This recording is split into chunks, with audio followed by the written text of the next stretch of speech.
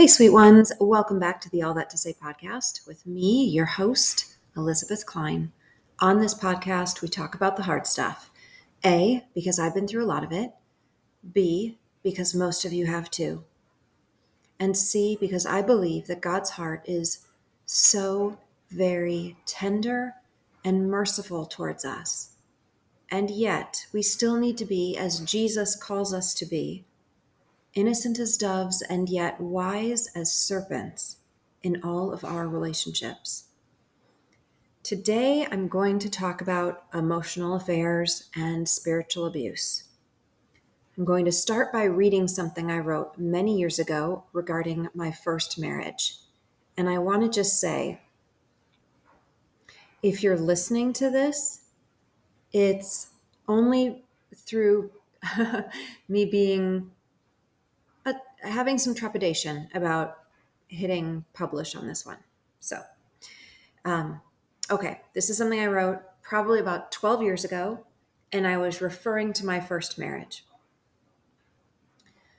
I had emotional affairs with 4 men while I was married the first time. Okay, to clarify, they weren't reciprocal. The guys didn't even know. I basically had crushes on 4 men while I was married. And yet, crush is such a small word. A crush is what I had for 3 years in high school on one certain boy, who will remain nameless, who left me breathless when he walked by me in the hall, or speechless when I saw him in the library. A crush is what I used to have on John Bon Jovi. A crush seems young and somewhat silly and meaningless and innocent in the scheme of life.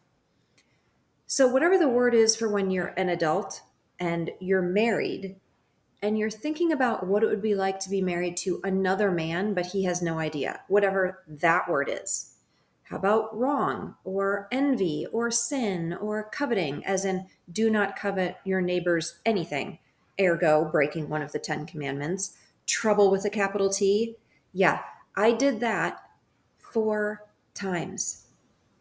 The first 3 times happened in the very first few years of my marriage. It felt both wrong and harmless all at the same time, as most burgeoning sin issues do.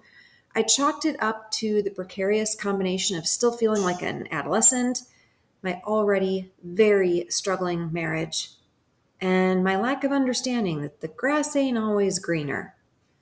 I kept it all to myself, but I secretly pined and compared. All very unfair of me. All totally wrong. And I confessed to my then husband, sitting on our secondhand couch with our baby and our toddler playing at our feet. And I said I was sorry and that I knew it was wrong and that I would work on it.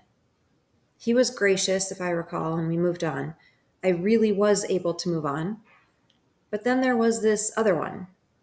This one spanned the entirety of my first marriage, someone I used to know. We kept in touch over the years, not a good idea on my part, and deep down I knew it. Because he was my what if.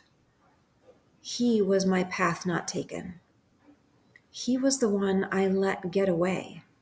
And how different would my life had been if I only hadn't ...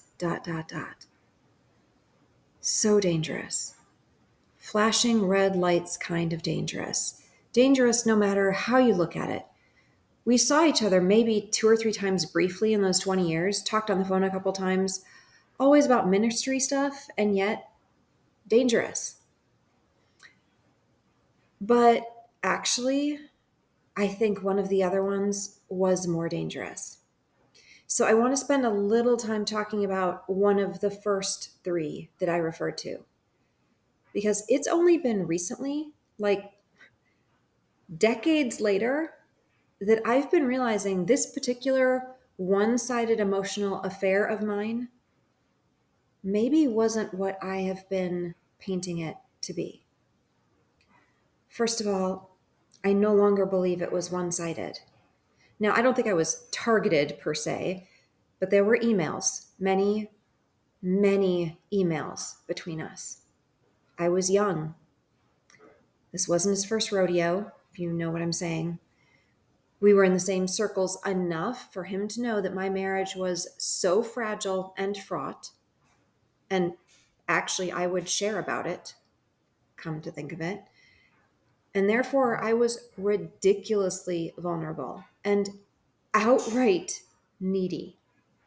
I gulped up the words of affirmation like water. I was made to feel important and smart and like a necessary part of the group. And these were things I was not hearing in any other place in my life. I think my neediness wasn't simply like from a marriage void, but also possibly a childhood wound void. And that was all like the combination of our age difference worked towards that angle as well.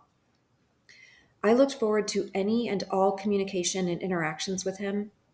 I started thinking about him and wanting more, and I'm so ashamed of this as I think back. However, and I'm not justifying because I'm owning,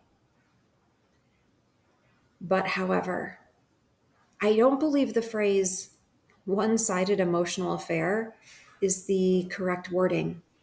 We know so much more about these kinds of things now than we did back then. Now, the word abuse feels very strong. But the truth of the matter is that there was an age difference, a significant one. There was a leadership level difference, along with the whole men can lead, women need to listen and defer thing, that all contributed to an unequal power dynamic. I was only in my late 20s.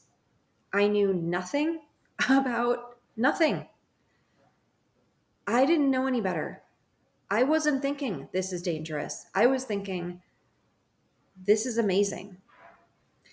But he was an actual adult and he should have known better. And again, I was vulnerable and it was known that I was. He may have even known I had developed feelings for him, though I sure tried to keep it in check.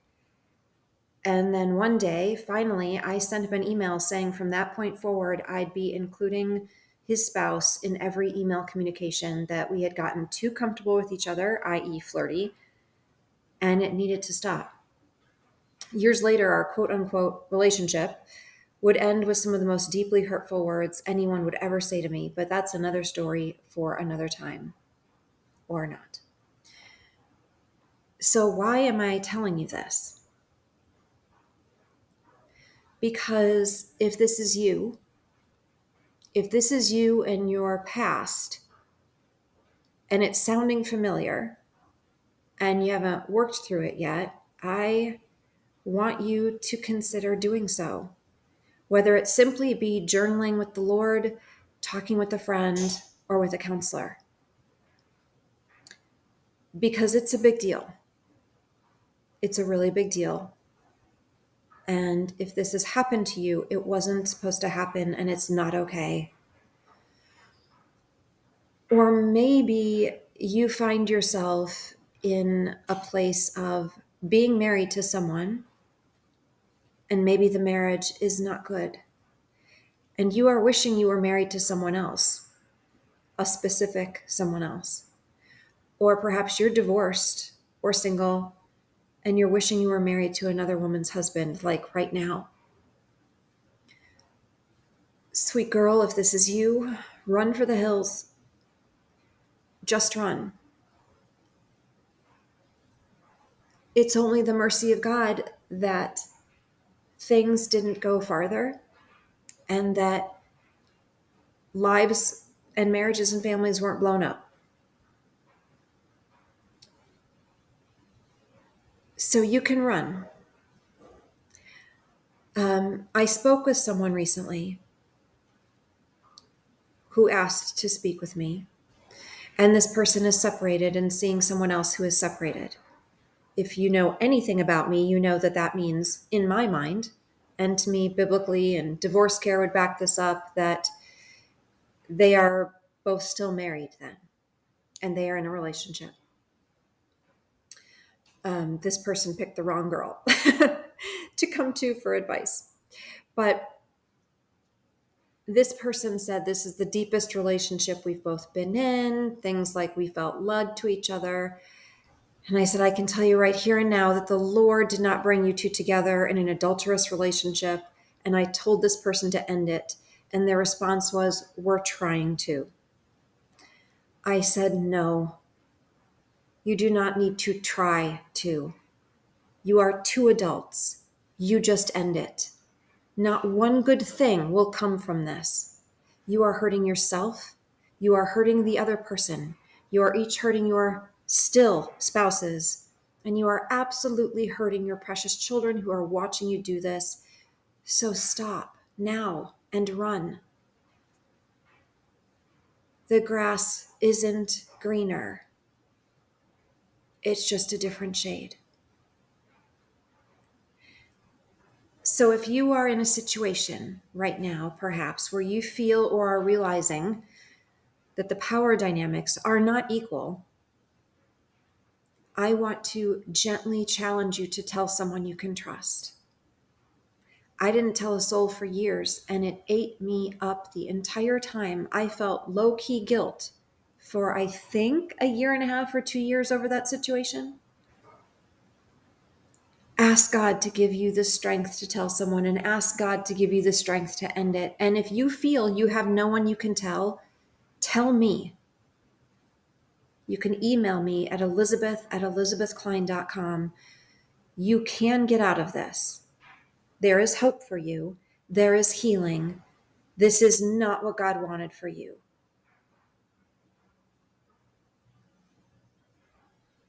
As always, if this episode or the All That to Say podcast has meant something to you, it would mean the world to me if you would share it or subscribe to it or rate it or review it. So, sweet ones, all that to say, no matter how you've been hurt or what you are doing right now that you maybe know isn't right, you are the unconditionally beloved daughter of God, and He is so delighted with you. You came into this world and you start each day already completely loved. And therefore, honey, you have no other loves to beg for. And you have nothing to prove to anyone. Till next time, so much love.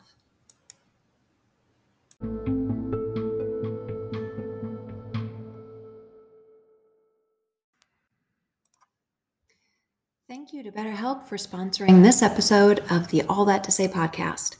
Around here, we talk about the hard stuff because I've been through a lot of it, and so have you.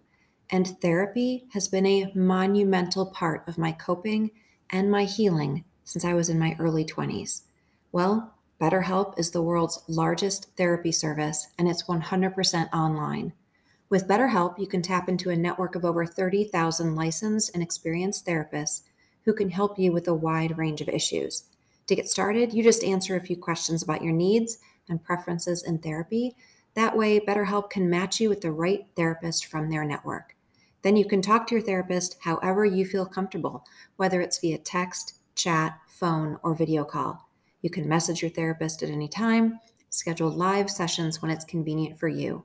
And if your therapist isn't the right fit for any reason, you can switch to a new therapist at no additional charge. With BetterHelp, you get the same professionalism and quality you expect from in-office therapy, but with a therapist who is custom-picked for you, more scheduling flexibility, and at a more affordable price. Get 10% off your first month at betterhelp.com/allthattosay. That's BetterHelp, HELP.com/allthattosay.